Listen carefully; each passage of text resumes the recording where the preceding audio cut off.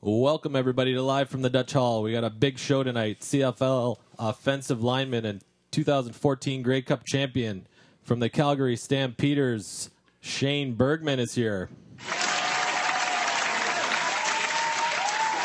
I'm the man who writes the music for the show, Dave Charters.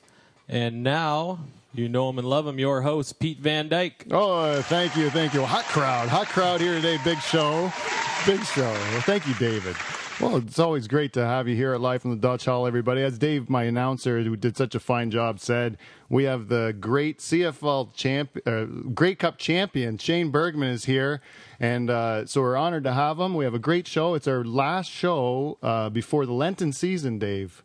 You're a staunch Catholic. That's right, I am. Right? So that's why I invited you in, a staunch Catholic. I know every year for Lent, you go through some sort of horrible, traumatic sacrifice where you give yourself to Jesus Christ, your Savior. Is that correct? Something like that. I like to make a big sacrifice every Lent. And you almost kill yourself, it's fair to say. Like, it was dangerous. It's always something that takes your life into your own hands. It's grossly dangerous and generally not accepted by any medical professional, the stuff you do. Is that correct? Just the alcohol withdrawal alone, I think, is pretty dangerous for me. So you're going to go without alcohol again this Lent, Dave? Oh, yeah, only 5 days left. 5 days left. Clear my fridge out. And then what's the thing? Just alcohol, or are you going further? This year, I think I'm gonna probably do what I did last year and go just full on raw food.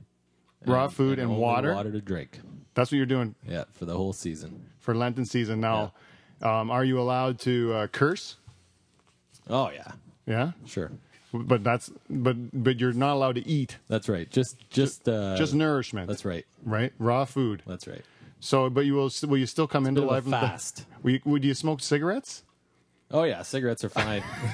Okay, as long as you can have a good diet of smoke. As long as I don't eat them. Well, anyways, Dave, they're processed, highly processed cigarettes. yeah, don't eat them. Don't eat them. Well, they're raw. No, they're not. Well, they're cured. They're cured cigarettes. Does that count? Can you have cured meat? No meat at all. No meat for the entire Lenten season? Only raw fruits and vegetables. What about fish? What about sushi? Raw fish. Nah, I don't do it. No. You won't do sushi, or won't do raw fish? Nope. Oh, I don't know what's wrong with you. What's the matter? Like, how do you get protein? So you're full, I eat some nuts. What about milk? No milk. No, it comes from. So you're vegan. You're vegan? That's right. Raw food. Pure vegan. Raw food vegan with only water, no coffee. No coffee. Jeez, you're like it's not right. I would eat a handful of coffee beans freshly picked. That's how you get up in the morning, right? That's right. Okay, well then it's nice to see you love Jesus. That's why you're a staunch Catholic. You come on the show. Now, Dave, would you say going into this, what kind of shape are you in? As far as how this is a starting point, so we'll monitor you through. I'd say I'm slightly over my ideal weight. For my height. My BMI is a little on the high side right now. Yeah. All right. Well, then, so we're going to monitor your progress. We want to keep having health checks of you through the Lenten season and make sure you're okay. So even if you're not able to attend any of these episodes, will you promise to call in or send us a message to let us know how you're doing? Because we are going to worry. The audience is going to worry about you because it seems a little drastic what you're doing. I'll keep you updated. All right. Well, let's get this show started, Dave. What do you think? Let's do it. We got a big guest waiting here. I can't ignore him. He's right in front of me. He's blocking out the sun. We got to get him. We got to get to him eventually. Let's start the show. All right. Cheers, everybody. Cheers.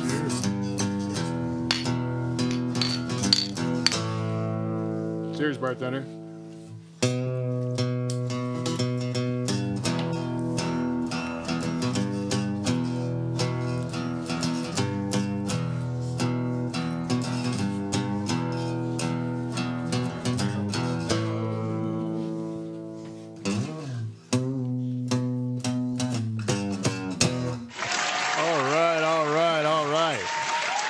Welcome, everybody. Big show today, everybody. Thank you, everybody, for coming back to Live from the Dutch Hall. And we have a big show, not only because of our guests this week. We have, again, the Grey Cup champion, CFL offensive lineman, Shane Bergman, is here from the Calgary Stampeders, and we're honored to have him. He's the pride of Norfolk County, coming to bring the Grey Cup to Norfolk. Has it ever happened before, Shane? I don't think it's been in Norfolk before, no. Yeah, so first time ever where we get a local boy done well and coming to bring the cup back to Norfolk County. We really couldn't be prouder of you to have you here.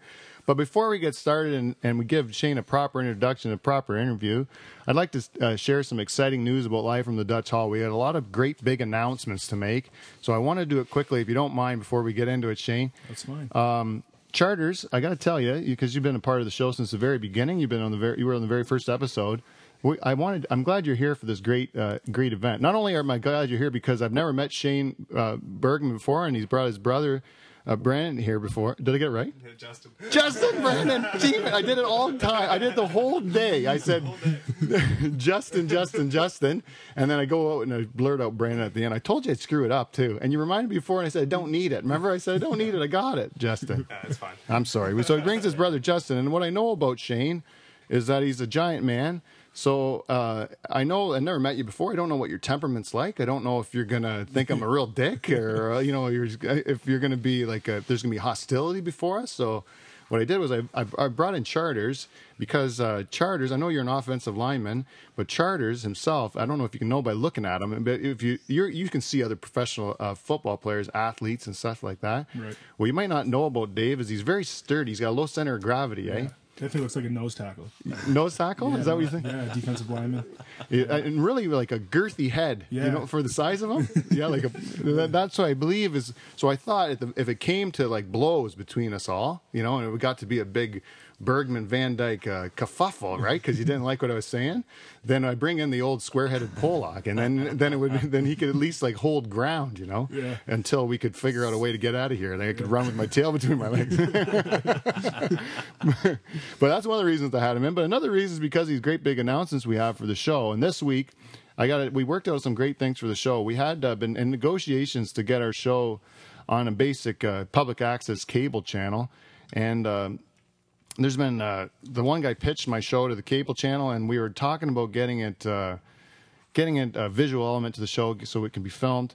The only thing was the TV show, the people and the station managers or whoever the powers that be over there, they weren't sure if I could be funny without cursing. Dave. Can you believe that? Oh, I can't believe that. You're a funny guy. Well, my daughter Maya reminded me. She goes, "Dad," I told her this because I felt kind of like taken aback by it. I thought my humor is not contingent upon my cursing or not. And Maya reminded me that last year during the Lenten season, you know how you're not the only. I'm not a staunch Catholic, but I'm a small C Catholic. We've mentioned this before. So I do give up a little thing here and there for Lent. And the one thing I gave up last year was cursing on Live from the Dutch Hall. Do you remember? I do remember that. There was a swear jar or something going on, some sort of donation or something. Right, and I had to donate that money to Our Lady Queen of Martyrs in Delhi is what I donated the money to. Whatever I generated from cursing during Lenten season, the money went to the church, right?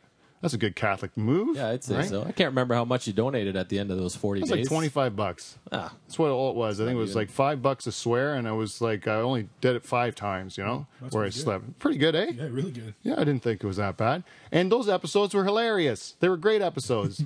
I think the Jager Bomb Olympics was in that one, wasn't it? We have our bartender, Paul Van Dyke here. Wasn't that in that one? I didn't think I cursed at all in that. one of the highest rated shows. It's a great show. Go back and listen to it. It's the only show ever to be re-released on Live from the Dutch Hall. So to those people, at least, think I was a little taken aback, a little offended by that, So got me thinking, I'm not sure they really get what we're doing here at Live from the Dutch Hall. I'm not sure if I'm going to go through the trouble of filming my program, which is just starting to gain momentum and get a little bit of interest from people. We got a great guest here today, Shane Bergman from the Calgary Stampeders.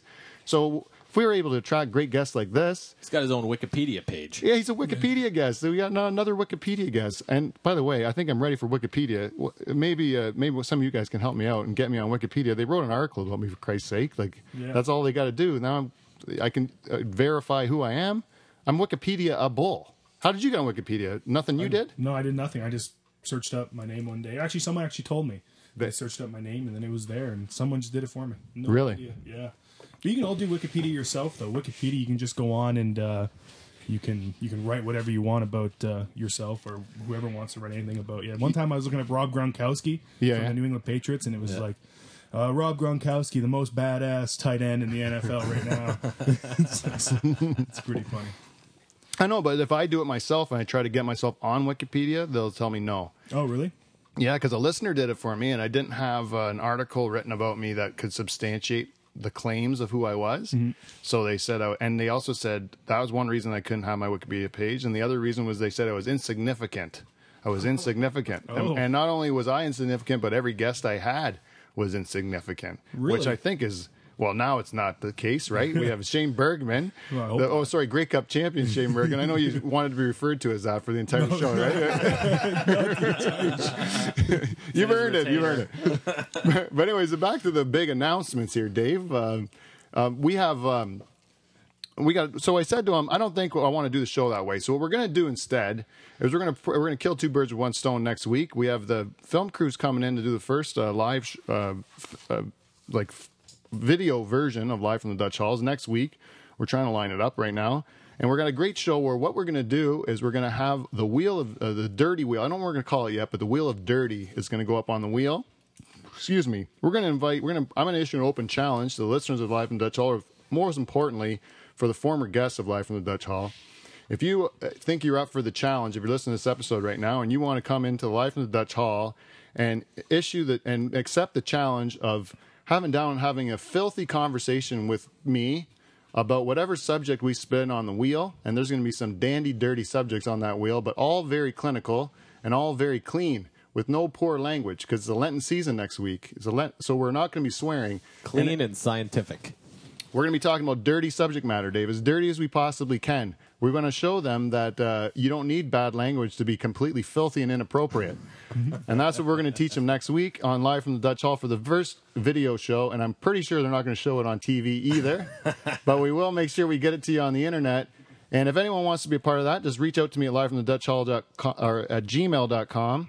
And I will see if we can get you on the show, and you can join in the Wheel of Dirty, which will be next week, the first video performance of Live from the Dutch Hall. And next week we'll be able to tell you how to get it. Maybe filth, the Wheel of Filth.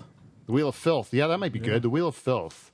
Let's donate it. Let's dedicate it, I should say, to Pope Francis next week. So we'll call it in dedication to Pope Francis, the Wheel of Filth. Because it's my Lenten promise. I don't know if I support that. Why? Is it a staunch Catholic? He's a Pope of the people, Dave. He's a Pope of the people. He would appreciate a good dirty show. The Pope, by the way, Dave, just so you know, just an aside, the Pope said on an interview last week that he doesn't even know anything about a computer, can't even turn it on. And I've been following the Pope on Twitter for some time and reaching out to him, trying to plan a yard sale. And it turns out the Pope doesn't even know how to use Twitter. And he's been lying to me the entire time. The person I've been talking to is just some staffer that's just pretending to be the Pope. Just some cardinal. Someone, yeah. Maybe just some layperson, God forbid. Just a regular schlub like us, Dave. That would be just terrible. It's just a waste. I feel betrayed by the Pope. So anyways, he owes me. I'm dedicated. He's waving at me over there. Yeah, he's waving in the windowsill. So we have that as a big announcement for next week, but we have to set some ground rules, Dave. And maybe Shane and Justin can help us. You got it right that time, Justin? Yeah. All right, I'm nailing it. So we got to set ground rules, because next week we're not allowed to swear. So the punishment, if you swear on my episode next week, you will be kicked out of that episode. You no longer be able to have mic time. Immediately ejected? Yeah, and you might be ejected from the room. It's going to be taken very seriously that you have to keep it clean but dirty at the same time. Like, you want to be dirty as you can, but no swear words. And we will delete any swear words from the show. So none will air. None will air at all next week. Can't bleep them out? No, it's not going to be bleeped out. It's going to be cut completely. I don't even want the context of the swear, Dave. If you can't find a clever enough way to say a dirty thing without saying a swear word, like blowjob, I'm going to say blowjobs on a swear word list. I'm going to say cock and pussy, like those sorts of slang for the genitals is a swear word. You can say penis and vagina, and you could say labia and vulva. Twat? Can you say twat? Twat is not allowed, Dave. That's a slang version. It's a slang version of it. It's not allowed. So no twat. And then the big swears, the ones you can't say on TV, those ones also are on there. All the George Carlin words, you can't say them. You still can't say them. Titties, no titties. Breasts, mammary glands, etc. That's allowed. So no boobs. Boobs. Oh, that's a good one, Shane, because boobs. Hey, what do you think about boobs, Dave? It's not really a swear word. I think if you were watching primetime television, would they say boobs? I think they could. I think you could say boobs, yeah. Okay, well, let's allow boobs. Right. We're going to allow boobs, but what about cans? I don't know. It's slang. We'll go boobs. You can go boobs or breasts. Breasts is... Chicken breast. Yeah, breast is kind of too clinical, but you can say that sort of stuff. And then no racial slurs is always on Live from the Dutch Hall. I don't enjoy them. I'm not a supporter of them at all. So we're going to say no racial slurs or hate speech of any kind, okay? Yeah, that's a regular rule. Yeah, you'll get ejected for that. But on a regular basis, if you want to say something, if I had a person, let's say, I would never do it on purpose, but if a person comes in here and unveils himself, if Shane, you all of a sudden you sit down halfway through the interview, I realize you're a grand wizard of the KKK, and you just kind of came out in conversation, I'm surprised by it, I'd probably let you go off, even though it's probably going to cost you your job. And but I would let you go off and just probably air the show if you're cool with it. But I wouldn't like instigate it. I wouldn't go out and seek out the grand wizard and so we can have a hateful thing or whatever, But it's live in the Dutch Hall. You never know if the odd racist stumbles in here. They just won't be invited back. Okay. And so that's the ground rules for next week. Are you cool with it? Yeah, that sounds good. All right. Well, that's it. So that's the next week's show. The other big announcement I have is we are very close to signing the official house band of Live from the Dutch Hall, and I couldn't be happier about it. We've been in negotiations all week of forming a new super group that will act as the house band of Live from the Dutch Hall. And I'm really excited. I can't announce it because we haven't accepted the terms. They haven't accepted the terms completely of the agreement. But the band in question, I'll give you the name of the band. It's the Nocturnal Emissions. They're a great band out of Norfolk County, a super group of sorts. Live from the Dutch Hall people will be familiar with the two artists that we're having form this super group. Not since the super group Asia has there been such a coming together of such great musical minds. So we're excited to announce the Nocturnal Emissions could be next week the official house band of Live from the Dutch Hall. So big news.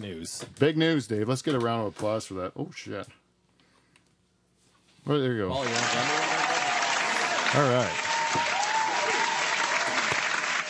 How you guys doing for beers? You all right? All right. Maybe a couple, Paul. Yeah, I'll grab one right now, too. So that's all the big news. So the only other thing we should do before we get started is we should thank our sponsors. We'd always like to thank, as always, Amazon. If you'd like to go to livefromthedutchhall@gmail.com, that's my, if you'd like to go to my website, livefromthedutchhall.com, and you can click on the Amazon banner and do all your Amazon shopping. A little bit of that money comes back to help the show, and we're inching up towards our first check from Amazon, so thank you to everyone who has contributed in Canada and the United States to doing their Amazon shopping and helping out Live from the Dutch Hall. Also, I wanted to give a shout out to VG Meats. If you go to my website again, livefromthedutchhall.com, you'll find a coupon from the good people at VG Meats who have supported our show for quite some time now.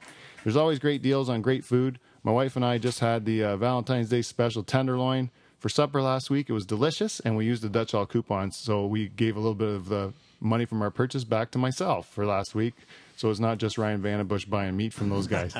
So thank you very much for everybody that contributes there and helps out. VGs are a great company, and they've been great supporters of the show. So thanks to my sponsors. That's it. And then now, without further ado, the moment we've all been waiting for, the great CFL, the Grey Cup champion, Shane Bergman. And I want to give a little bio on Shane. Shane is a Norfolk County beau, which is where we're from here at Live from the Dutch Hall, which is southern Ontario. He comes from a little town called Teeterville. Shane's born on a tobacco farm like myself. And grew up, third generation tobacco? Or your grandfather? No, it would have been fourth. I don't know. My great grandma definitely grew tobacco, but I don't know about his dad. It's probably who knows how many years. So your family's been over here for a while, eh? Yeah. Quite a while. So so a lot of tobacco history. So we have a similar upbringing that we would have grown up on a tobacco farm and stuff like that. And to have a local guy, you went to Waterford High School. Yep. Played for the Waterford Wolves, right? Right, yeah. And where you won a championship with Waterford Wolves. In 08. And it's on your Wikipedia page that their high school championship got mentioned here. So that's good. Now, Charters went 1 year. I don't know if you know about Dave, but Charters went 1 year to Waterford High School. Okay. And they were still referred to as the Redmen, were they? That's right, the Waterford Redmen, yeah. The Waterford Redmen. WDHS. But you were never a Redman. No, I don't know what year that got changed. That got changed way before I ever got there. Yeah, you're to the Wolves? To the Wolves. Yeah, Wolves. Wolves is slightly less racist than the Waterford Redmen. Yeah, they Redmen. had a big Indian head on the jerseys back then. It was like a Waterford Cleveland Redmen. Indian type of, like a cartoon caricature of a native Canadian, right? The headdress. And Weren't they having that discussion about the Washington Redskins, too? Yeah, I don't even know if you're allowed to say that. The Washington Football Club, I think you're supposed to say. Is that what it is? Yeah, there are people on sports channels that won't refer to them as the Redskins anymore. They only refer to them as the Washington Football Club. Oh, really? I didn't even know that. Yeah, because of all the controversy surrounding it. And I don't know. It's hard to say. The Blackhawks don't catch any grief about it. The Chicago Blackhawks, right? They are because they're saying they're paying honor to a proud tribe that did something great. That's or whatever. right. They're celebrating the diversity.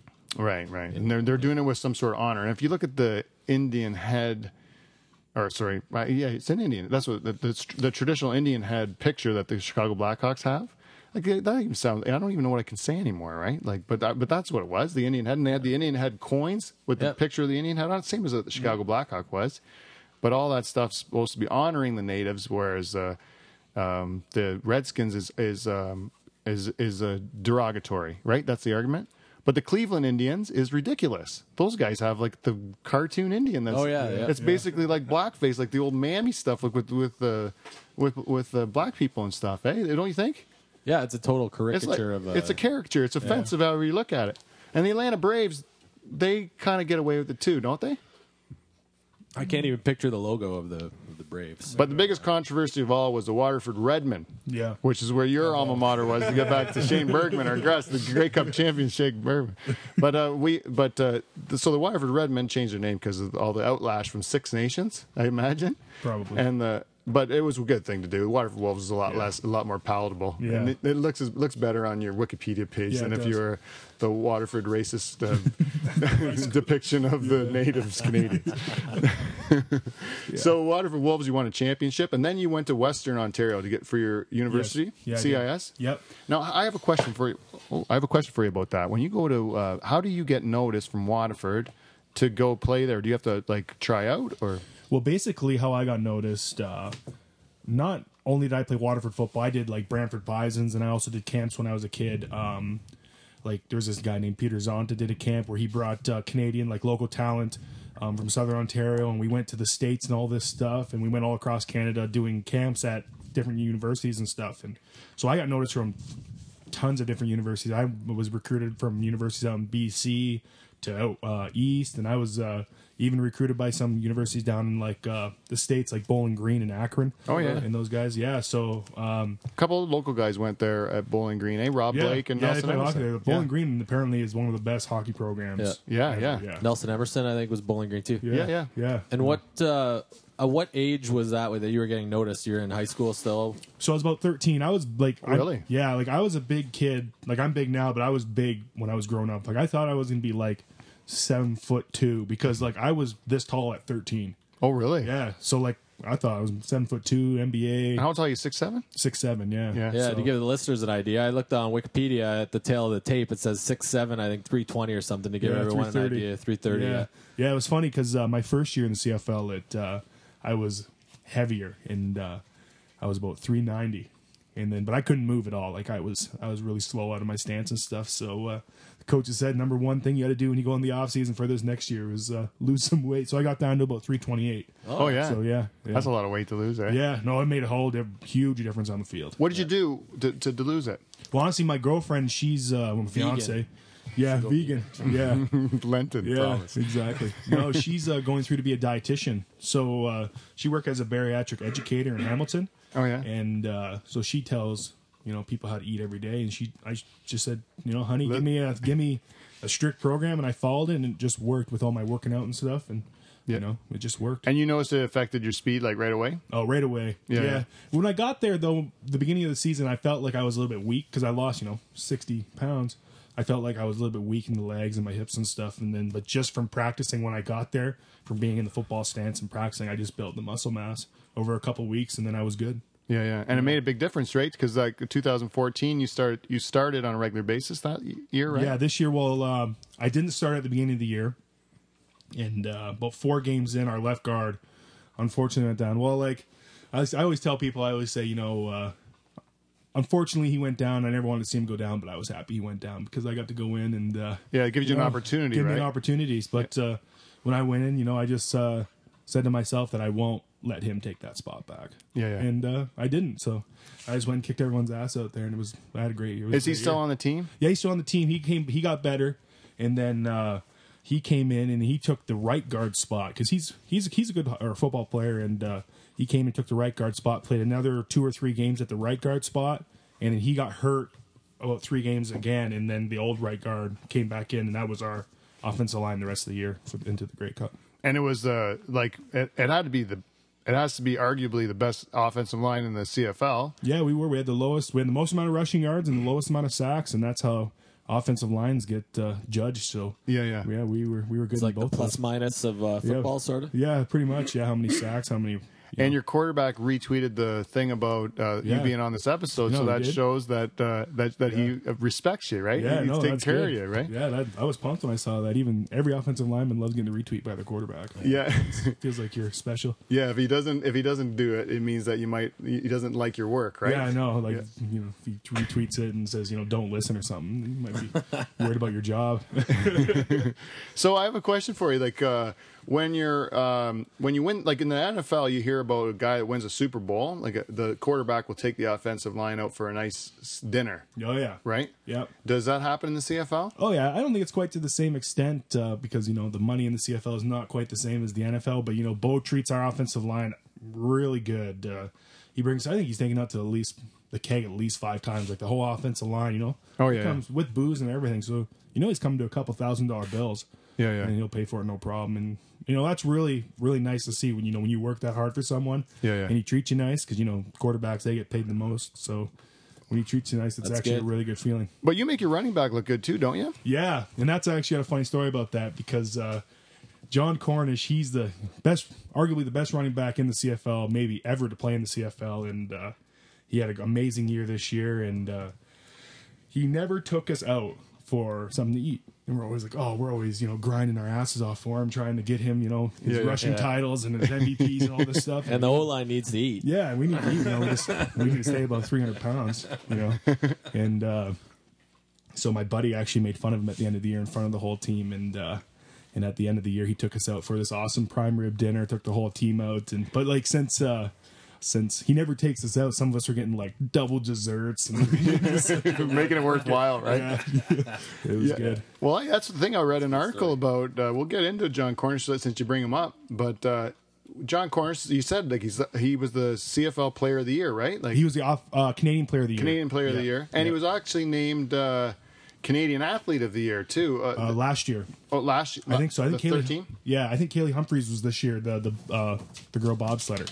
Oh, really? Yeah. And so, but he was, what was it? I'm going to look at this thing what I had written down. It said, it was a Lou Marsh Trophy, they call it. The Lou Marsh Trophy. It's an award given to Canada's top athlete. And he won it in 2013. Yeah, at the end of last year's season, like my first year. And when he found out that he won that award, they called him at work. But not at the CFL work, but at the TD Bank where he works all year long. He's a banker. He's a banker like me. Yeah, he's a financial advisor, I think. So it's actually pretty funny because at the beginning of the year, we have all these meetings and stuff, and they talk about how to save your money because, like I was saying, CFL, you don't get paid like the NFL, so you can't go out and party every day, or you will be broke. Yeah, and so they try to tell you all this, save your money and work on getting a job after the CFL for your future, and so. We had John Cornish come up and speak about how to save money, and he was telling everyone how to save money. And then he said at the end, he said, if you guys want, my office is on this street down the road. And we're like, oh, you bastard! All he wants to he's selling get a paycheck from this. Yeah. Gets all his new clients from the Calgary Stampeders. Yeah, I thought you were just helping us because you're a buddy, and now you're just trying to sell me like a dirty old banker, right? Yeah. Well, yeah, I was reading the article about him, and it was saying how the CFL, like it's more like the old-fashioned NFL, like and even in hockey, like the NHL, which we think in Canada is now like a lot of us can't imagine a hockey player having a job in the off season or anything like that. But back in the day, you'd work, and a lot of times it would be great because you'd work on the farm, and then you'd be able to go play the hockey season. But a lot of those guys would have something all the time, like a couple of famous hockey players were notorious for going back to the farm every year and working, and they couldn't show up for camp because they were still harvesting and stuff like that, but nowadays it's kind of almost like they get paid so well it doesn't even seem real, like they would say something like that. But when I read this article about people that are still doing it, they had a guy in the NFL too that's doing it currently, where he's working at a shoe store in the off season, where he's and he gets paid enough too. And even John Cornish says he gets paid enough now; he doesn't need to live off of it. Yeah. And CFL employees get paid a good wage, like to make a living. Yep. But it's just not like if you took like a full career of like, say, if a guy normally works 30 years, let's say, Yeah. you know, and the average lifespan for a football player is probably a lot shorter than that. Like, and I think in the NFL too, they say it's a couple years even. Yeah, the sometimes, career on span average. is really short. Yeah. And so they have to have those big salaries to justify you got to make in those 2 years what maybe you need to make over a longer period of time because you're going to, you dedicated so much of your efforts to being really good at it, you know? Yep. So that's the argument there. But the reality is that they said that what an athlete usually does, as it said in this article, if an athlete usually when they're done, they make a lot of money. And they would say let's say they had in their head, like the shoe store guy, he said, I'd like to get in the shoe business. So then he would say to find a rich guy, and he'd say to that rich guy, hey, I want to get in the shoe business. You got money, you know, or you know about the shoe business. I got money. Like, here, you run the shoe business. Yeah. Here's $500,000 to start a shoe store or whatever. Yeah. And then, or the guy comes to him saying, I know you want to be in the shoe business. I got this great idea. Yeah. You have money. I'm gonna give you this business idea. And the guy who's usually pitching that idea couldn't get money from a bank because it's a harebrained scheme or he's never done it before or like it's a startup kind of idea. And he rooks the athlete into investing, and that athlete doesn't know enough about it because he's been trying to be an athlete the whole time that he hasn't been thinking about shoe stores. And so a lot of times they just have to go with blind faith to allow that guy to kind of spend their money. Yeah. And with this one fella who works for it's Patrick Kearney, I think, is an 11-year veteran of the NFL. And Kearney is now the league's vice president of player benefits. And he says he sees a problem with financial literacy amongst the players. And he looks to guys like John Cornish or this Matt Elam, who's the shoe store guy, Right. as examples of how to look at life after sports differently. Yeah. And he said that before, instead of now, the shoe store guy, he said instead of like just handing the guy money and saying go off, instead in the off season, even if you're not making anything in the shoe, you go work at a shoe store and you get to learn the business and you get to learn how the whole thing works. And then when you're done, you if that guy comes to you saying you want to start a shoe store, you know what you're talking about. So if the guy's taking you down the wrong path or being an idiot, you can get rid of him and get somebody that knows what he's doing, you know? Right. And so they said he thinks it's better to have like knowledge equity with your time where you invest in kind of like getting dirty and learn the things, you know? Yeah. Which for you, like, what do you do in the off season? Well, honestly, I don't do too much right now. I just like work out and train, and then once the farm work starts, You help out with you? help out with my dad on the farm. But I'm actually thinking about going into real estate. I'm just looking to the courses and stuff now. So Oh, yeah. yeah, so think about doing that. Oh, you'd be good at that. You got a good personality, so Yeah. it'd be easy for you, I think. Yeah. So I got told by someone that half the battle is building a profile, and I already kind of have half of one. So Yeah. Yeah. I think you get a pretty good one. yeah. So I think a lot of guys would switch resumes with you. You know what your problem is? You got it so quick. yeah. I don't think, like, that's the thing that are you worried about that now?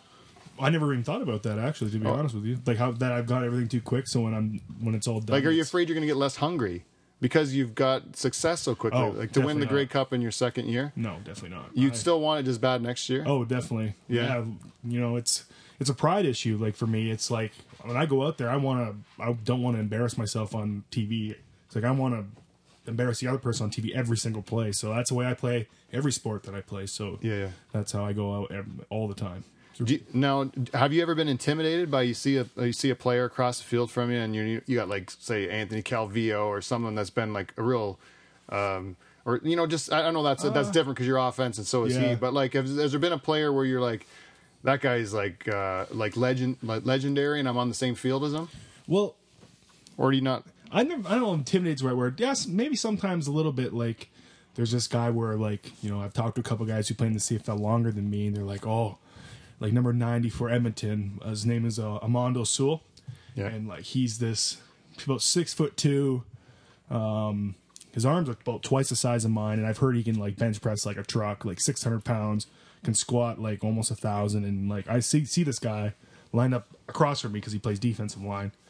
And like I was kind of scared at the beginning, But then Pardio wants to like Pardio's like I want to show everyone that I can beat this guy up too at the same time. So like it's a fight or flight situation at that point, and then you have to stay and fight. And usually I do okay. It's the thing is with a guy like that, his arms are short. So once I get my arms on him, I got the length to keep him off me. So it's it does okay. Yeah, the thing is, if you've agreed to do it, like if you agreed to be a CFL football player, I don't want to just like assume a role as being like some guy that's going to be good someday. I'd rather be good right now, because you never know what the future's going to bring, right? Yeah, you can get hurt tomorrow. Yeah, that's right. Yeah. Is there guaranteed contracts for you guys, or no, you're hurt? Nothing is guaranteed in the CFL. No, it's not like the NFL where sign a contract for $20 million and then 10 of it's guaranteed. Like we don't have that. So if you're on the injured list, like, do you just not get paid? You do get paid if you're on the injured list. Like if I were to play a game and get hurt, they'd put me on. Well, if it was say only bad enough where I'd have to miss one game, they'd put me on the 1 game injured list, and then I get paid my contract. But I don't get paid my bonuses. Right. You know what I mean? There's like a bonus for starting so many snaps of the game and all that stuff. Oh, right. So I get paid my my base salary, but. And then if I get hurt longer than that, they can put you on the 6 game injury reserve list, so you're out for 6 weeks. Oh yeah, and stuff like that, and still pay you. Now, do you have a pension? Yep, put into a pension for half the season, and then the team matches it. So it's good. And they take good care of you. Like if you get hurt, you get good care. Yeah, great care. The team offers great care. Like we're right out of the stadium. You walk into the dressing room, and then 2 steps outside the dressing room, it's all of our therapy rooms. We have a huge ice tub you can fit like a dozen people in, and then we have a huge hot tub with the treadmill in it. Oh yeah, and get a whole bunch of guys in there, fixing their wounds and stuff after practice. A treadmill right in the hot tub? Yeah, it's for people like with like sore knees and stuff. If they're trying to do therapy, it's too much weight to run on a regular treadmill. Yeah. So they run in the water treadmill, and the water creates good resistance for their joints and stuff. Oh yeah, cool. So it's great for therapy. You think since the TSN deal in the CFL, because you must talk to older guys that are in the CFL because I think before the big TV deal, or TSN's a pretty decent deal, and they signed a bigger one again. Yeah. I just see that even the way they cover the game, it's like a lot more coverage. It's a lot more like big time. Like they've done a good job of promoting the sport on TSN, I think, right? So do you see that there's like more of a sense of professional? Like you've only seen it for 2 years now, but like, do you hear from other guys how much better it's gotten? Yeah, from the veterans and stuff that have been in the league 8-10 years, they said that CFL is probably in the best spot it's ever been. So I'm excited for that. With that whole TV deal, I know all the players were a little bit upset because they thought we all thought we deserved to get paid more. But at the end of the day, if you look at it, I think if we would have ended up striking, could you hear about that? We ended up doing that strike. And if we would end up doing that, that might have killed the league. And and it's not like the NFL where there's billions of dollars in it. You know what I mean? Like so. Yeah, you know what the thing about the CFL is, in my opinion. You tell me what you think, if you think I'm right or not. But I always look at you're in Calgary, which is a good market, and like Regina's the best market, right? Like it's literally, I would say it's like close to an NFL team. How many people they get? And like how many people support the Rough Riders? Right, and you look at what the reason that I think that is because they don't have anything else in Regina. Like they just have this Rough Riders. I don't even know if they have a lacrosse team. I don't know, but they have the Riders, and if they had anything else, they wouldn't care about it. They just care about the Riders. That's right. But they don't have anything else, and it's because the people they're part of the community. Like it's not that big of a place, so because they're the only show in town and everything, the town really like latches onto them, and they become like it's very community oriented. Like the players are, even with John Cornish and stuff, he works at the bank in town. Like people do have in the CFL, you do have more of a relationship with your community than you would in Calgary or in Edmonton or in even Ottawa, I think. But you'd have a harder time in like Toronto or Vancouver or Montreal, I think, being as much a part of the community. Like, would you say? I can kind of see where you're coming from. For number one, Toronto, their fan base is really hurting right now, so that's kind of tough. But for Montreal, is that because Hamilton's so close? Does that have something to do with it? Because I know I think it's because there's you got the Raptors, you got the Leafs, there's too much competition. There's too much of everything. You got everything down there, and it's like people say that us when we live in Norfolk, right? Because we're like kind of on the end of the world, right? You don't come here unless you're coming here on purpose. You don't pass through Norfolk, right? Like you just kind of like you come here only if you're doing it on purpose. So people say, how can you live out there in the sticks? Like it's, and I'm like, well, we're close to everything. And they're like, well, like if they live in Toronto, for example, they'll say, well, if I want to go see a show, there's going to be shows right down the road. If I want to go see sports, there's all kinds. There's lacrosse and there's football, there's hockey, there's baseball, there's soccer, right? But they don't do any of it. Like that's for the most part, because all the corporate people have the seats and it's a bunch of stuffed shirts, and then they look down at the CFL as being like the stepchild sport or whatever. Yeah. Because it's not cosmopolitan enough for the Toronto people. You know what I mean? Yeah, exactly. Whereas you go to Regina, they think they're all in. Even Vancouver had a hard. They didn't even sell out the Grey Cup last year. No, that's I don't even know. Like they would have had a hard time selling out. I think if BC was in it. That's the thing. If you put the Grey Cup every year in Regina, you'll sell out every year, even if Regina's not anywhere close to it. You'd be sold out like 5 years in advance, probably. Yeah. Like when we play Saskatchewan in Calgary, we almost need to use our silent count because it's so loud and we're on offense because it's half green. Yeah. You look up in the stands, it's half green, and it's just. I actually love playing Saskatchewan because when fans are loud, I get pumped up, right? Like like, oh, this is exciting. Yeah. Then you hit the bigs, right? Yeah. That's when it's like you've done it when you get those hot crowds, right? Yeah. No, it's really insane. Running out of the tunnel and you have fireworks and 40, 50,000 people.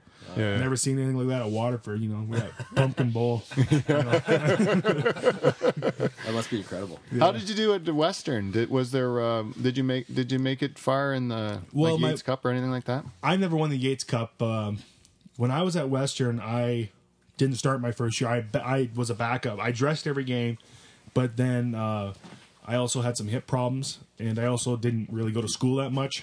So, I had these hip surgeries, and, that kind of put me down and out, and I didn't really go to class that much as well. Yeah.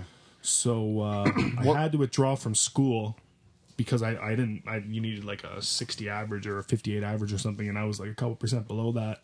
And so between the hip surgeries and that, I had to take 2 years off. So I was rehabbing my hips, and I was getting my credits back and to get back into school.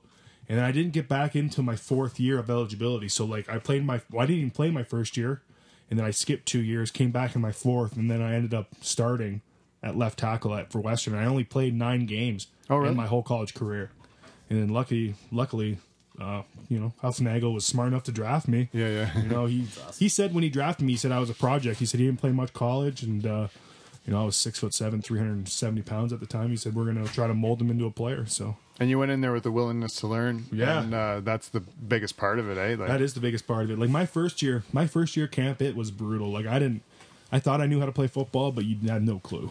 I got to camp and it's like they were speaking Chinese almost. It's I don't understand what you're talking about. But after, a whole year of doing that and then come back this year, it was much easier. And you were saying that your roommate from the past 2 years, right? You started together? Yep. What's his name again? Sorry. Brett Jones. Yeah. And that he's a really talented player, just got an opportunity down in the NFL, is that right? Just recently signed with the New York Giants, yeah. Oh, he signed with them? Signed with them, yeah. Oh, wow. He had a lot of interest in the NFL after our season. He I don't know how many teams he exactly worked out with, but he worked out with, I would say, upwards of 10, maybe 12 teams. And we knew the Giants were really interested because Huffnagel used to be the offensive coordinator for New York Giants. Oh, yeah. From 06 to 08, maybe. So, him and Tom Coughlin, the head coach from the Giants, are pretty good friends. So he was telling him about Brett, So yeah, I had an idea. So when you're playing, when you get to be roommates with a guy of that caliber, you're really fortunate because you can pick his brain a lot, right? Oh, definitely. If it wasn't for Brett, I don't think I'd be and the coaching staff, of course, but I don't think I would be the football player that I would be right now without Brett. Really, he came in and he started his first year and got Rookie of the Year, and he's the first offensive lineman ever to do that in the CFL. That's 102 years, so yeah, it's pretty amazing. And he got, he came in and he was getting calls because he was our center, and center makes all the calls in the CFL. Yeah. When the defensive front moves, he'll make a different call, and he was making calls that veteran 4th year centers were making in his first or second week of training camp. Oh, he just has that kind of the football mind, eh? Yeah, and he's probably a future in coaching or something too. Oh, maybe, he could go. Oh yeah, he could coach for sure. Yeah, that's the thing. He's just smart. And physically, too, he's got the gifts that way, too. Yeah, people always say he's a little bit undersized for the NFL because the NFL always about measurables. If you're not 6'6" and have, your wingspan ain't 7 feet long or 7 foot wide, you're not good enough for the NFL. And running a quick 40 and stuff like that. Yeah, that stuff really isn't true. I think Brett will do an excellent job in the CFL or the NFL. He's about 6'2", and he'll get leverage on people. He'll get underneath them and just lift people up. Like his strength is. He's the only guy that I've ever had like a wrestling match with who I can't physically. Is that right? Yeah, he's because you are physically bigger than him, like quite a bit bigger than him. Yeah, like, I'm about taller, right? 4 inches taller and about 15 pounds heavier. Right. So he's a rock, right? He's only 6'2". He's like Charters, 25. eh? Just a little bit closer to the ground. They're harder to get up. Yeah. So it's great to have that. You get kind of luck out, like your situation. Like if you would have got drafted to a different team and that you were paired up with a guy who you didn't mesh with, personality wise, or maybe that was. Didn't know anything, it was also a project, and you would have your journey to know what you know now could have been a lot longer. You know what I mean? No, exactly. I was in the right place at the right time. That's for sure. Yeah, and then you get on the best offensive line in the CFL. Yeah. So you got all the whole line itself is all like guys that, and you're part of it as well. But I mean, you're learning every time you look beside you. You can see something that someone did where you can improve, right? Oh, definitely. I don't even know what John Cornish's average was, but when your running back's averaging, 8-9 yards a carry, it's your running back plus your offensive line. Like we did a great job this year as a whole, as a unit doing what we do. So. Yeah, that's got to make you happy, eh? No, it definitely does. It's great when people say it's like you weren't even on, you only weren't starting on the offensive line. You were on the best offensive line in the CFL. So it was kind of that kind of hits you. So. Yeah, it's a real feather in your cap. It gives you that confidence, and then you're only going to improve with that confidence, right? Because now all of a sudden there's some new guy starting and facing up against you, and they're like, "Holy crap, I'm against Bergman!" Yeah, right? I hope so. I hope that's the case one day. Yeah. I think it probably will be. Quicker than you think, right? Well, there's a guy that you got the better of every time that definitely remembers you. You know what I mean? Oh yeah, I would think so. Yeah. That scared feeling you're talking about. There's probably guys lining up and they see you and they're like, "Oh, fuck." They're like, I'm not getting tonight off. You know, I'm going to have to actually work for it tonight. Yeah. No, exactly. Monty Sonnenberg wrote a real nice article about you in the Simcoe Reformer. Yep. And it says in the article that when you were at Waterford High School already, you set your heart on a career in professional football. Yeah, I did. So I'm just wondering, you said when you were at Western, there was 2 years when you didn't play it, right? And you were rehabbing it. During that time, did that dream ever? Did you feel like it wasn't going to happen, or you must have been pretty driven, I think, to come back that fourth year, like balls out. There was definitely times where I went to my dad and was just like, I don't think this is possible. With my grades and my hips. There was a lot of coaches that told me my hips weren't good enough to ever play, even college football. And so that kind of got me down, and that I was out of school and that I've had these hip surgeries. There was lots of times where I was just down on myself, and I was like, there's no point in me ever doing this. I might as well just quit and go to college and do something that I want to do more hands-on, like in the farming or into the trade system or anything.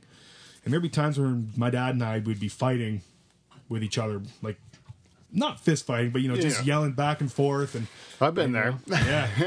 And he said, you're going to thank me one day. And that day's finally came. I'm thanking him that he let me do the football route, because when he was a kid, when he worked on the tobacco farm, he worked. He got done school and he went to work. He missed school to go to work. Yeah. He's just like, Shane, I did this when I was a kid, but you're going to play football.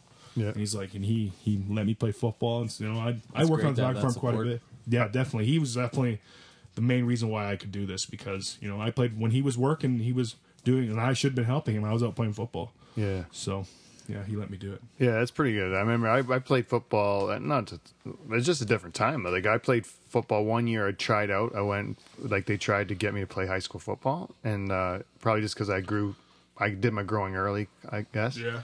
And then. So I went out and we did one practice, and then the harvest help we were short harvest help, so I had to go back and finish harvest. So you couldn't play football because that was the same time of year. Yep. So that's just how it happened. When if we had to get the crop in before the frost, there's not much you can do. It took priority, but. So it is a kind of a gift when a tobacco farmer tells his son, don't worry, we got harvest. You do what you have to do. You gotta. It's nice to have that kind of faith in you, even from your folks, right? Yeah, no, it was great. Ever since I went to this camp when I was about 13, and there was these, I don't know what their title were, but they ran some training facility down in Ohio. Yeah. And, they put people through to the NFL all the time coming out of college, and they trained them for the NFL Combine. And so they kind of ran a little combine for the Canadians in Southern Ontario and Hamilton. And we ran the whole thing, and they came to my dad and they said, no one in this building has it except for your son. And so ever since that, my dad was you're playing football. Oh, awesome. When you hear it from one of those guys who, put people in the NFL every day. Yeah. It really. So have you been following what's going on in Port Dover with the Port Dover Steelheads?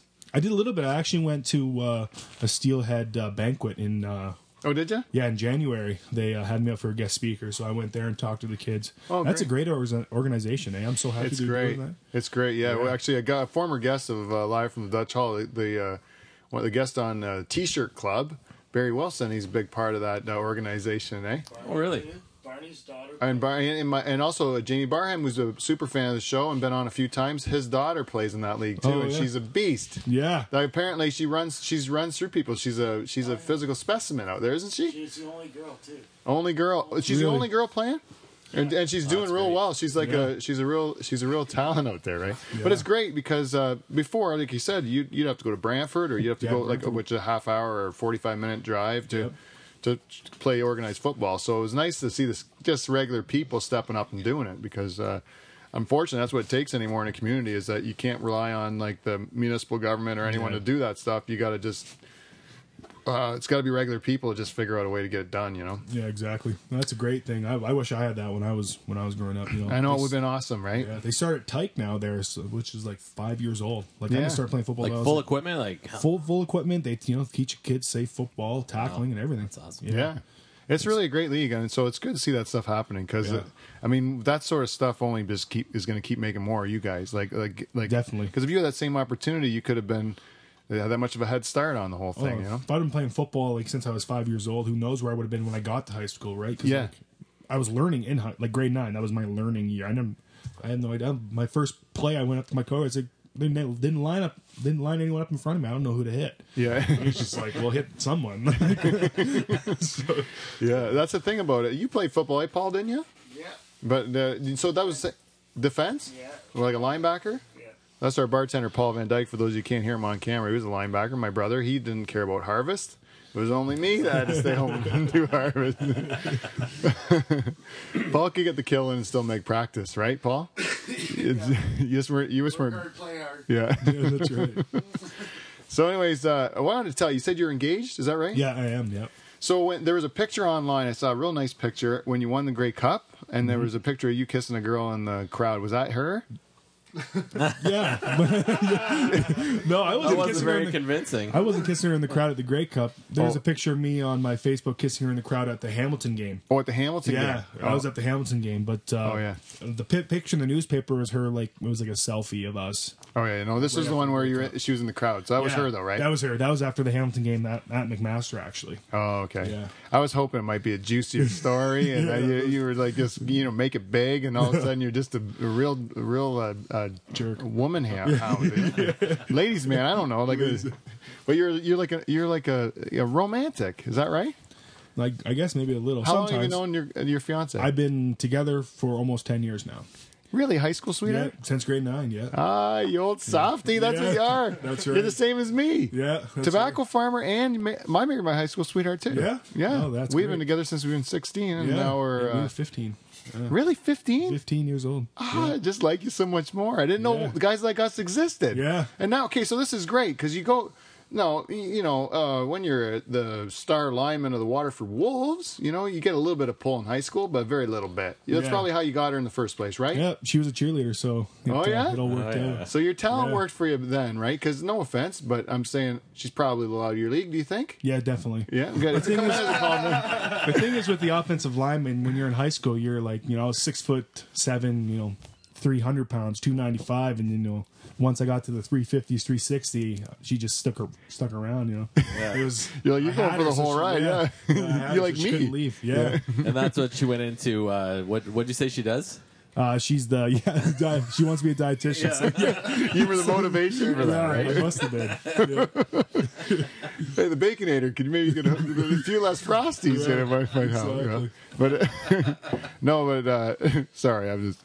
But they So, anyways, my point is, then you get a little bit of fame in high school. Just that, like you're at Waterford Wolves, you marry, you get a chance with a cheerleader at least to give you a second look, right? Right. If you didn't, if you weren't in that circle, if you weren't showing the fact that you're a real alpha dog, like kicking ass on the line, maybe she wouldn't notice you as much. But she noticed you playing football. And then you go to Western. You're in university setting. Did she go to Western with you? She did. She went to Brescia.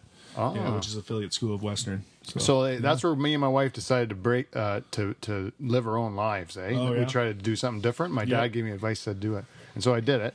But so she kept an eye on you for that. Well, yeah, but she was living with her own roommates and stuff. Like she lived with her 4 roommates, 4 girls, and I lived with my guys. So we had our own lives too. But And you liked her the whole time too. I right? liked her the whole time because it was like she was only 5 minutes down the road, but she would never come hang like. If I didn't want to see her, she wouldn't come and bug me. So, but if I wanted to see her, she was right there. So it was actually really great. Yeah, that's you don't hear a lot of people saying stuff like this. It's just like a nice story. There's no juice to it, but it's pretty neat. Yeah. So, but then you go away, because you gotta see other guys on your team most likely that if they gain even a little notoriety in the CFL, because it's you're like we won the Great Cup, for heaven's sakes. You're pride of the city, right? So a booming town like Calgary, and you're the pride of the city, like you and your teammates are the pride of the city. Sorry about that, my mic was a little off. So you're the pride of the city, and then you go to a bar, you're partying with a bunch of big, huge football guys, athletes, and that you're carrying on. You're kind of the spectacle of that bar, I would imagine. You go in, there's a few eyes pointed your way. Yeah, definitely. Right? A lot of whispers. Hey. Yeah. So there's a couple of girls that are maybe out there to have a good time. They're like one of these swipe left, swipe right type of like fast girls, Shane. Like not the type of girls me and you end up with, but the dirty girls. You know them? Yep. Well, they're distractions for good guys like us, right? They're good. They're trouble with a capital T. They can make you lose a good girl like that if you do something stupid. If you all of a sudden get blindsided by the whole thing. Exactly. So do you find it difficult? Do you ever have those you're on the road and you see some lonely Regina native? Honestly, no, not really. When you're on the road, it's just like you go out and you go to eat and you go home to the hotel and you go to bed because you have a game to play. And the only time where it gets kind of hard, I'm not going to lie, is in training camp, because training camp is you're just your 2 practices a day. You're showering with man every twice a day, and then sometimes you see a girl and you're like, oh, I haven't seen a woman in like 3 weeks. It's just and then Bree usually comes out after those 3 You're weeks. like, the PSIs are getting up high. Yeah. You need to come to Calgary stat. Yeah. Just do something so I don't kill someone or do something stupid. Yeah. I hear you, man. We have to. Yeah, it would be nicer when you're married too, because you just have to keep that line. As long as she understands it, you just have to work it out a little bit. Every once in a while, there's something women will understand that they just need to get the poison out. They just have to sit there and say, he's going to be a real dick unless I do something about this. Yeah. And if you can work it out right, where you can actually swing it, where you can kind of get a code where you're like, I don't want to be a dick about it, but I could really use a little help here. Right? Just the handy. Just anything. Whatever you give me, if you just let me rub against you when you sleep, that's okay. I'll towel you off. I don't care. Just let me get this out of me. Yeah, I know what you mean. That's pretty much what you're saying, right? So, anyways, so you got to the point that now you're in the CFL and you've kind of settled in, right? How long you signed with the Stampeders for? Well, I'm signed for another 2 years, but right now I'm trying to get an extension for 3 more years. Oh yeah, yeah, get paid a little more money. You like it there? I love it there. I do. I think it's one of the best cities in Canada. It's the sun's always shining. Oh yeah. You can go and be in a city type place, downtown Calgary, and then you can drive an hour and be on top of a mountain. So it's pretty cool that way. Yeah, it's sweet. Now with the oil boom, has that made it's super expensive to live there? Yeah, it's downtown Toronto expensive. It's like we had me and my roommate, we had, I don't know how many square feet, it might have been 900 square feet, and 2 bedrooms. We had 2 bath, and just a little kitchen. Like me and my roommate were huge guys, and both of us can't fit in our kitchen, and we can barely fit in our living room together. And it was $2,300 a month for the whole thing. Wow. Oh really? So, yeah, and it's a lot of money out there. Yeah. So I'm hoping now that the oil has gone down that it'll be a little cheaper when I go there next year. Yeah, you know what? It's like everyone's like brags about the boom and all that stuff, but even the guys that are working in the boom can't afford to live in the boom because it's so expensive, and then all the benefit of them making that extra money is gone. So I don't understand. I think that's what I think. This oil boom. I know when the people, there's gonna be a lot of people from Alberta probably listening to this because you got huge fans out there. Yeah, you're the Grey Cup champion, right? So, anyways, but I know they don't get a lot of sympathy from the rest of Canada with the oil bust because the rest of us aren't doing that good. Like Ontario's not doing that shit hot, neither is Quebec or BC. But where you have oil, you did well for a while, and everyone said Canada's doing great because we have these oil regions doing well. But the rest of the country's got to go like work out in that oil region and send the money home to their kids here in Southern Ontario or in the Maritimes or wherever they got it, like Newfoundland, wherever they got to go to work, you know. And I just think that putting all our eggs in that basket is not the best. You know, maybe getting a little balance across the country is not too bad, you know. Yeah. And make it affordable for people to live again, you know what I mean? Yeah, definitely. The booms are never good, eh? Nothing's ever good in a boom. It's always better if it grows naturally and responsibly. Something goes up too fast, it comes down just as quick, you know. No, and then it screws all the people, right? So, anyways, that's my like political soapbox. I'll get off of it. But Shayna, anyways, to have the story, like to have, you know, you're a guy from Norfolk, so when you go over there and I see your perspective on the CFL, I can get it. You know, I understand you, a tobacco farmer, married his high school sweetheart, like a real gentleman, just like me, right? Yep. So if you don't use dirty words and stuff, you're even better than me, right? But I don't know. But anyway, oh, she's getting my phone. I'm sorry. My beautiful wife came in here. No, you can take it off here. I'm just going to unplug it. There you go.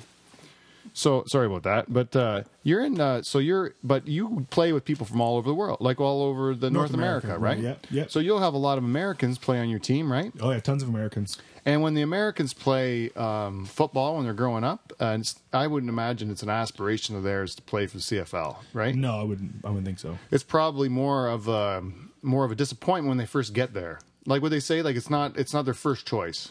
Well, right? Yeah, it's definitely not their first choice, but you know, it's still they're still playing football. Right. I've had guys say that to me. You know, we're not in the NFL, but at least I still get to play a sport and you know make some money and make a living. So, yeah. So and then once they figure out how they're treated there and how the league's it's still pretty. You know, it's a reputable league. Like when you go there, they treat you well. Like you feel like a really professional athlete when you're there. Definitely. Oh yeah. It's great up there. You know I never have to do laundry.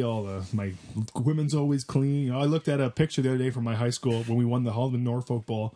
I looked at my jersey and it was just mud and disgusting. I'm like, why would I wear that? And because like now it's just like there's not one speck of mud or blood or anything on these jerseys because they wash them so good every single game. Do you get to keep some of your jerseys, or do you have to buy them? Or? They make you buy them. I think some teams are a little different that way. Like I talked to my buddy who plays on BC, and he gets his. We have to buy ours, but like I was talking to him, I talked to my buddies, but we get treated differently, like by our equipment staff, like you know during the season than they do. So like we get benefits from them, you know, during the season. Right. So, every organization will have their own little perks and stuff like that, and their own rules they make. Yeah.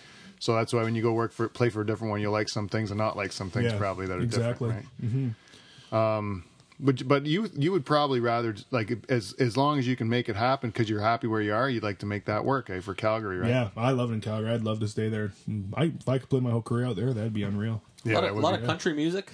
A lot of country music. Yeah, we went up. Me and my roommate and our girlfriends came down for a couple weeks, and we went up to the Big Valley Jamboree up just east of Edmonton. And, we watched Zach Brown Band and Darius Rucker out there. And, you know, it's kind of like it was kind of like the Boots and Hearts. It's kind of like the exact same thing. You know, just a huge party for a whole week. Have you ever been to Big Texas in Niagara Falls? No. Well, I'll tell you right now. If you're ever in Niagara Falls, go to Big Texas. I'm not even a country music fan. In fact, I like old country. Like I like old country and western. When they used to call it country and western, and then the pop country of today, I don't like it as much. Right. I just think it's pop music, and I don't like. I like, but I still like new country that's more alternative country. But like Zach Brown, I like. Yeah. You know, he's kind of walks the line, like straddles the line. Yeah, he's edgy. Yeah, like I like what he does. But then, but my point is, heck was I going with this one? Sorry. Oh, big Texas, right? In Niagara Falls. We went there for a stag, and they're at the strip clubs. You know, like normal, you're in the strippers in Niagara Falls, and I didn't like it. Right? I'm a married man. You know, I was just talking about me and you're romantics, right? My wife's right over there. She's a beautiful woman. I don't want to do anything to jeopardize that. So what I said was, someone said, "Hey, would you like to go to a cougar bar?" Which we love going to cougar bars, because it's always fun to talk to the cougars, because they always up for a good time. You know, you don't have to feel like you go talk to a pretty young girl in her 20s when you're an old gross guy like me. Right. You make them, you feel creepy, right? And they think you're all of a sudden up to something no good. They don't trust you, and even if you're just trying to make conversation, they treat you like you're a creeper, right? Yeah. So we went to the cougar, but cougars don't care because they're just happy to talk to anybody, right? They just want a little attention. So we like going to the cougar bar, me and my cousins. But we went to this cougar bar. It was dead. I saw a table as soon as I walked in. I was like, "Oh, that table over there, they're gonna be just fine." Like I said, I can have a good night with that table over there. They look like they're up for a good time. Just shooting the shit and dancing and stuff. That's all I was hoping to do. Yeah. But anyways, my cousin said, "No good, bad vibes. We don't see anything fun happening here. Let's go try out Big Texas." And I said, "Oh, what the hell? You know, go to a country bar." It was fantastic. The Van Dykes own the dance floor in that place, and it must have been 4 bachelorette parties in there. I danced with at least 4 brides. Yeah, the one girl, I couldn't even get my arms around her. Just a full figure gal. She was having a great time, and he just kept blowing a little sunshine up these girls, telling them how lucky their husband's going to be, and all that stuff.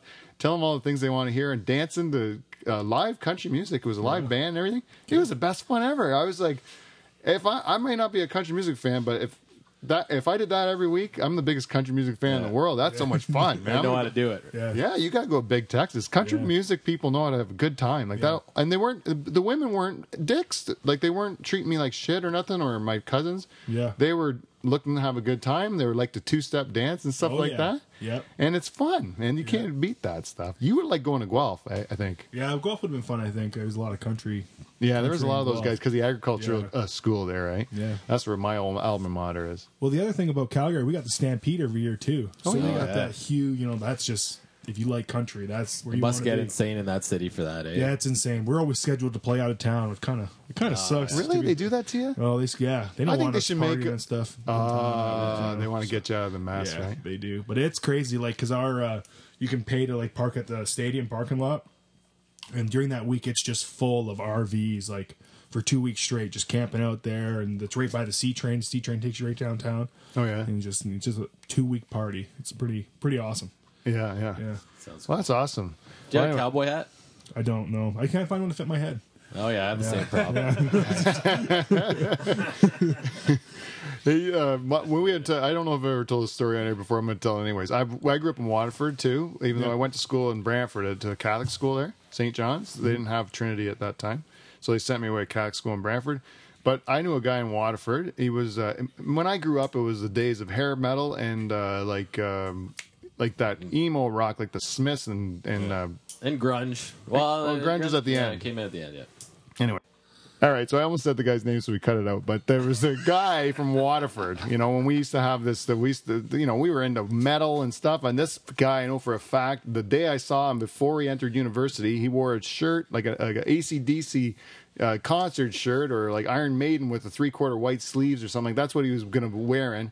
And he goes to the University of Guelph, where I go, and I see him out there, a local guy from Waterford, and he's wearing a cowboy hat, a big belt buckle, and shit kickers, and the whole thing.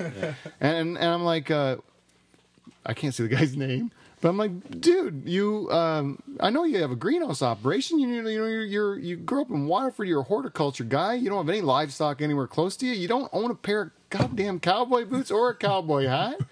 And why are you dressed up like this now? Like you I know you're a country guy, but you don't have to, dress up like you can still be a country guy without wearing wearing the costume. You know what I mean? And that being said, I did own a pair of cowboy boots, and I love belt buckles at the time. And but we had horses in our defense, right? We at least had some livestock, if you call it horses. I would rather we ate the horses than rode them around. Ridiculous. They are delicious. A good Dutchman knows a horse is delicious. It's a good source of protein. Yeah, it is. Yeah, have you had it? I did. Yeah, my Opa gives it to me all the time. Yeah, you should get it at the Norwich Bakery. You get a horse I got there. It's salty, eh? Yeah, it's good though. Yeah, it's good. It's kind of like prosciutto. I had some good raw horse in Japan. Raw horse? Yeah, horse sashimi. Yeah. Oh, can you have that on your soy Lent? sauce. I probably, Yeah. You know what? If make an someone brings exception. me raw horses during Lent, I will eat it. All right, there you go, everyone. It's an issued challenge to the listeners of Live in the Dutch Hall. Got Whoever to be can fresh, though. get charters. Very fresh. You want to kill a If horse? I can see you cut it off the horse, that would be ideal. Anyone that can bring a horse into Life in the Dutch Hall for an episode so we can give Dave some protein, please bring your horse you don't like in, and we'll cut him apart and eat him. Will you get in trouble saying that for the Calvary Stampede? I don't You think didn't so. say it, but I did. But Yeah, no, I don't think so. but if you said it, you want to eat a horse? Would you come over to eat a horse with me? Probably not.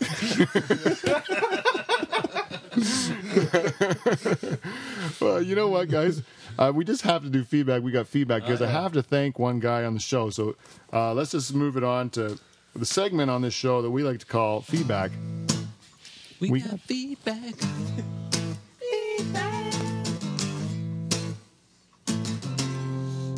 Welcome to feedback. We got feedback, everyone. We've already gone long on the show. We're already an hour 10 into the show. Kidding me. Yeah, went quick. Eh? It was easy. You were worried we'd fill an hour, Shane. Yeah, We're- it was. no problem, right? No problem at all. So That's Grey Cup champion Shane Bergman. yeah, sorry, Grey Cup champion Shane Bergman.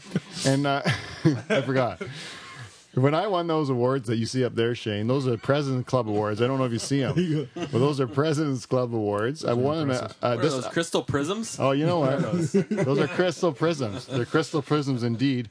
And I won those working at Take a as a picture. I'll tweet it out. as a banker. No, I was talking about maybe get a theme song on here, but we're gonna do banker story people. This is a real short one.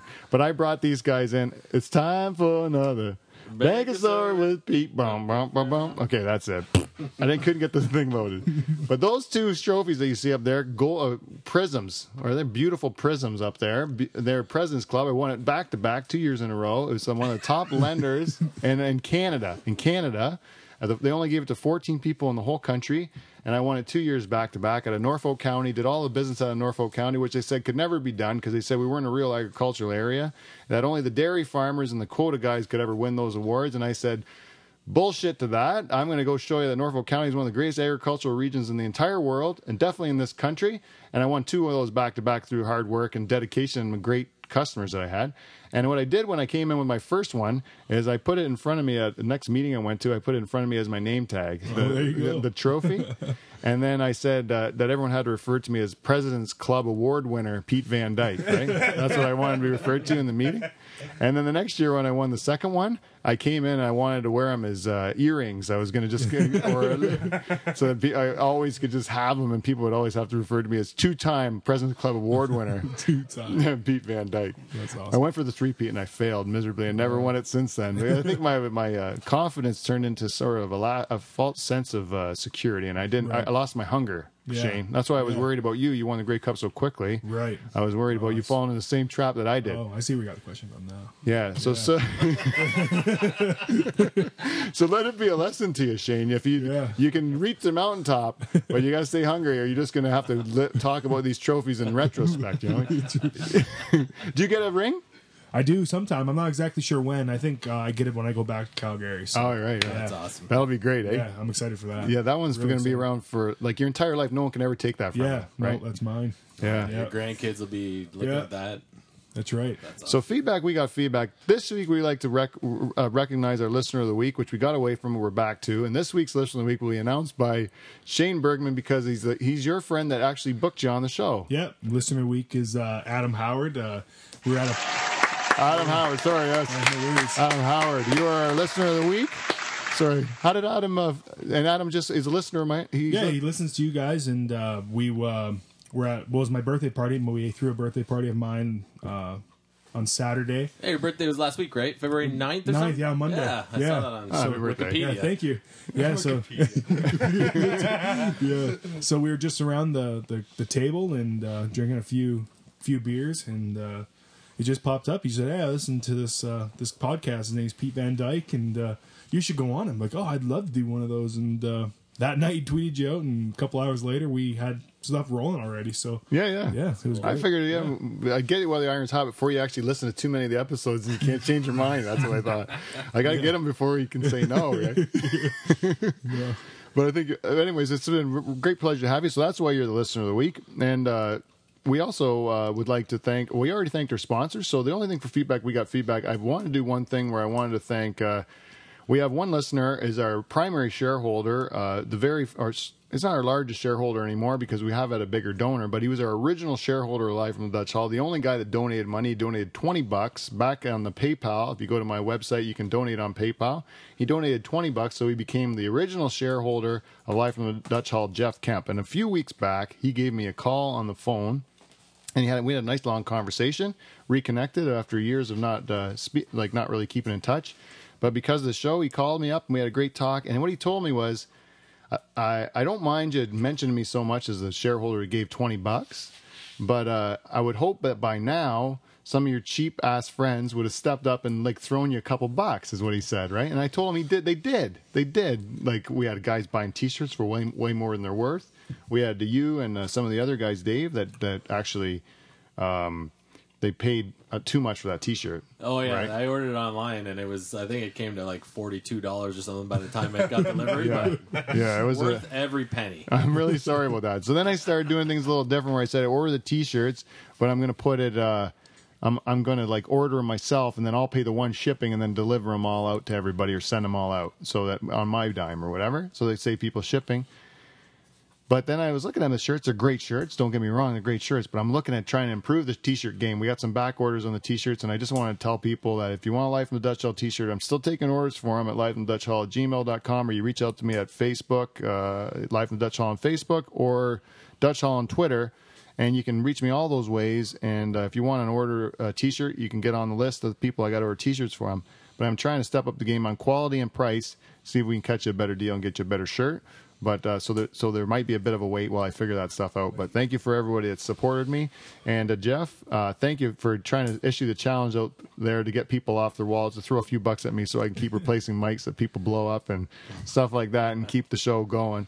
But too many Dutch listeners. I think that's the problem. yeah. I should have called it Live from the Dutch Hall. We need a rim shot, eh? Where's that? There you go. Too many Dutch listeners. The Polak comes out with a good dig on us Dutchmen. Even though the collective Dutch mass in this room right now could destroy your Polish body. I feel vulnerable. Yeah, you should. So I'm going to keep feedback. We got feedback nice and short. That's it for this week. Thank you again for listening to the show. Is there anything that I missed on feedback? Just maybe our good buddy. Oh my goodness gracious! I did forget about my good buddy, the Haitian dwarf. Let me just. All right, let's hear it for a good pal, the Haitian dwarf.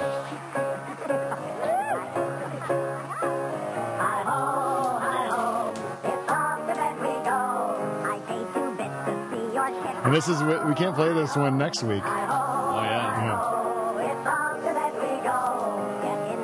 And spread your crack, hi ho, hi ho. Last one, guys.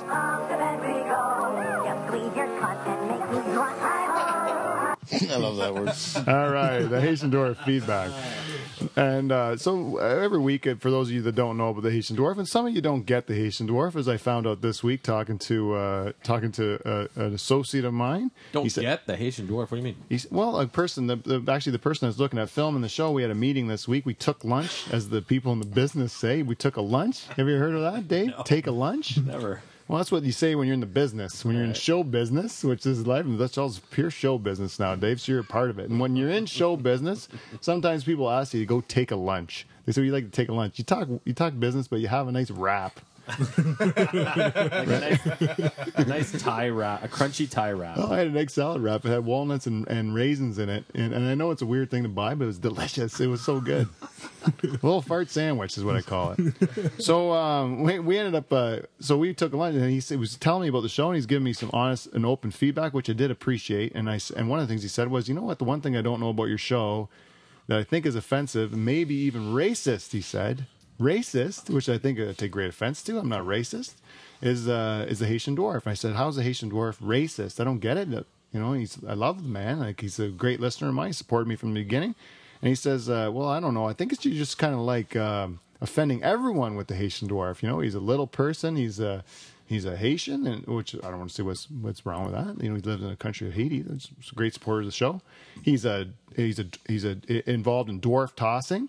right? We know that about him. We know that He's an athlete, obviously. yeah, he's an athlete. He's in the entertainment business, which is what I like. Well, a lot of little people that go in the entertainment business, and because they're great entertainers, and he's done that to me. He's been a great listener, and I've got a lot of pleasure from our communication back and forth. So I don't see what's racist or offensive about my relationship with the Haitian dwarf, and whether or not you believe his story about being a Haitian dwarf who's thought about cutting his penis off in a novel procedure, but then decided against it and been kidnapped by religious radicals and held against his will and threatened to have his genitals cut off in some sort of a coup, and this whole storyline that developed from me developing a relationship with this guy. He says he doesn't get it, finds it offensive, finds it to be like not appropriate for television. He even said, and I said I don't get it. He's my listener, and I think he's part of the show. And I'm not turning my back on the Haitian dwarf. And I don't think, and honestly, if they're going to make me cut up the Haitian dwarf character, it's like cutting off an arm. It's like cutting off a big piece of life from the Dutch Hall. And so I'm really reluctant. I'm really reluctant to. Because he's a part of the show. We form a relationship with my listeners. He's been there from he's a listener. We form relationships with the listeners. It's what we do at Live from the Dutch Hall. That's the reason why people love us so much. He's the original super fan. He is the original super fan. I always say he's my best fan, best listener. I don't think I've ever called him listener of the week because it just goes without saying he's listener of the show. Like he's the best listener, right? So Haitian Dwarf's here again, and he provided feedback last week for getting into the mind of Laurie Ball.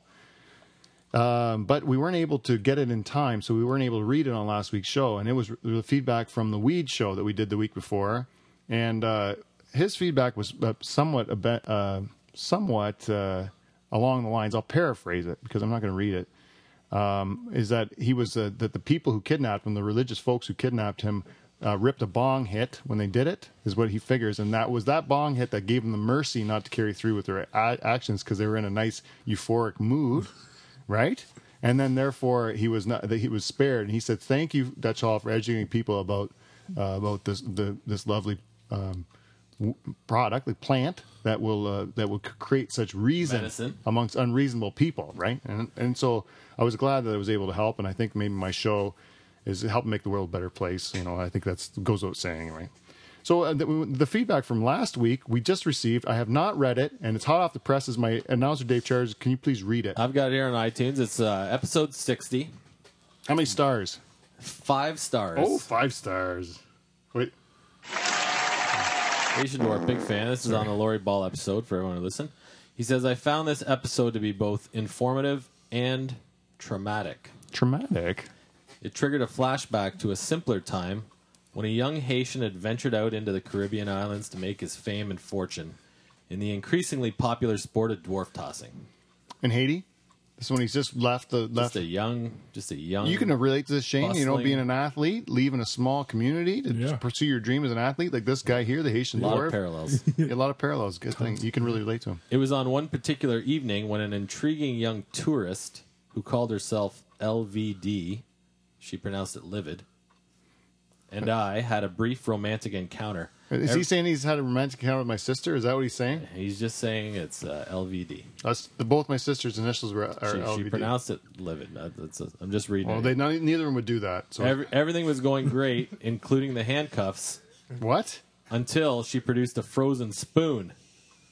Oh, it does sound like my sister. After years of therapy, the panic attacks eventually subsided. HD. So she gave him the old whacking with the cold spoon, Right eh? on the helmet, I think. Yeah. Wow. That does sound a lot like my sister, but I got to tell you, she's very adamant that she has not done that. She has not I done heard her that. say it. But she says that but now this is evidence supporting otherwise. I don't know if I can believe the Haitian dwarf. Maybe it's not my sister. Maybe it's another LVD with a cold spoon. But it only works on an raging erection that you can't get rid of, like just one of those pesky 4-hour erections, right?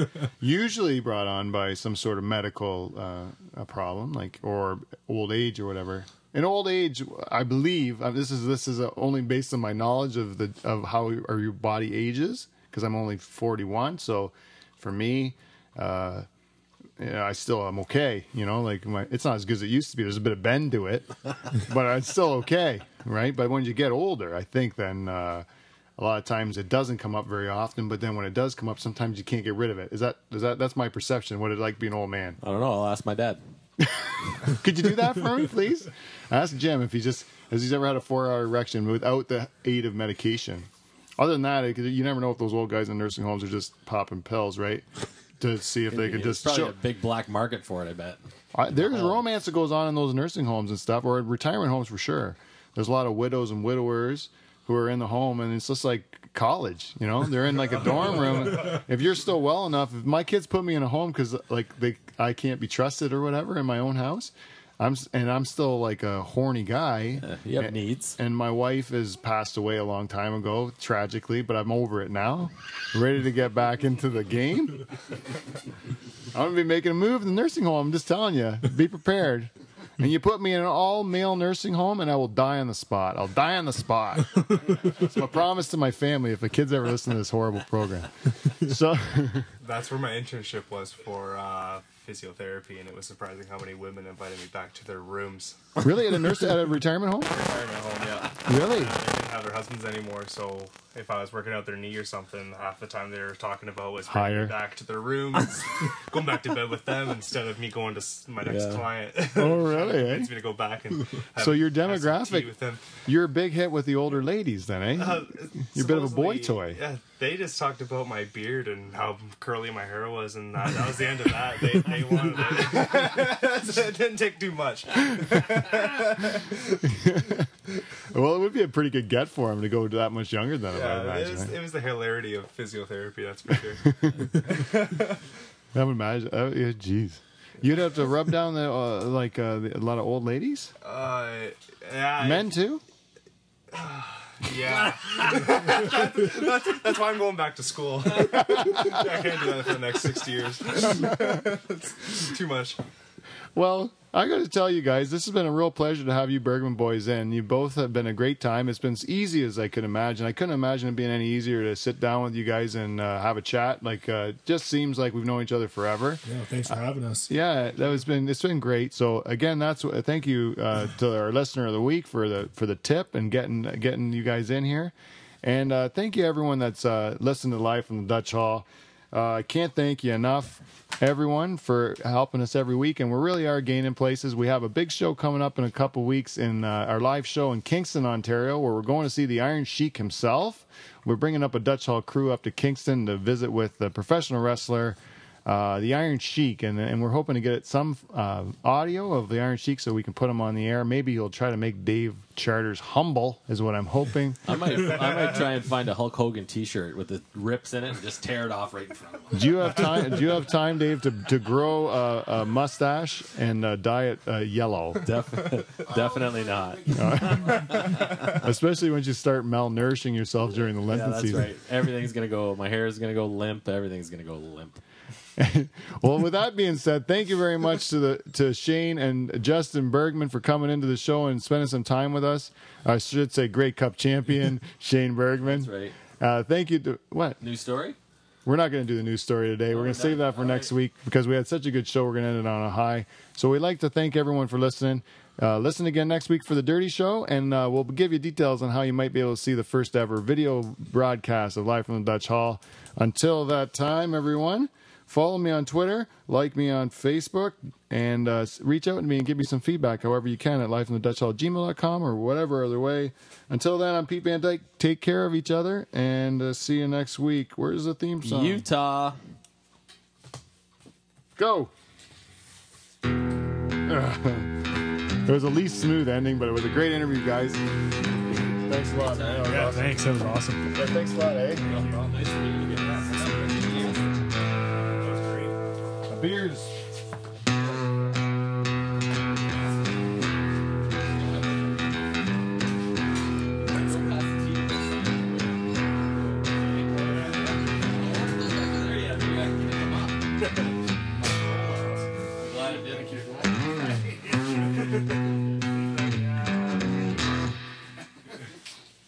Hey, you're gonna have to get one of the 4X fucking Live from the Dutch Hall t-shirts. Yeah, I was going to ask you how big's the...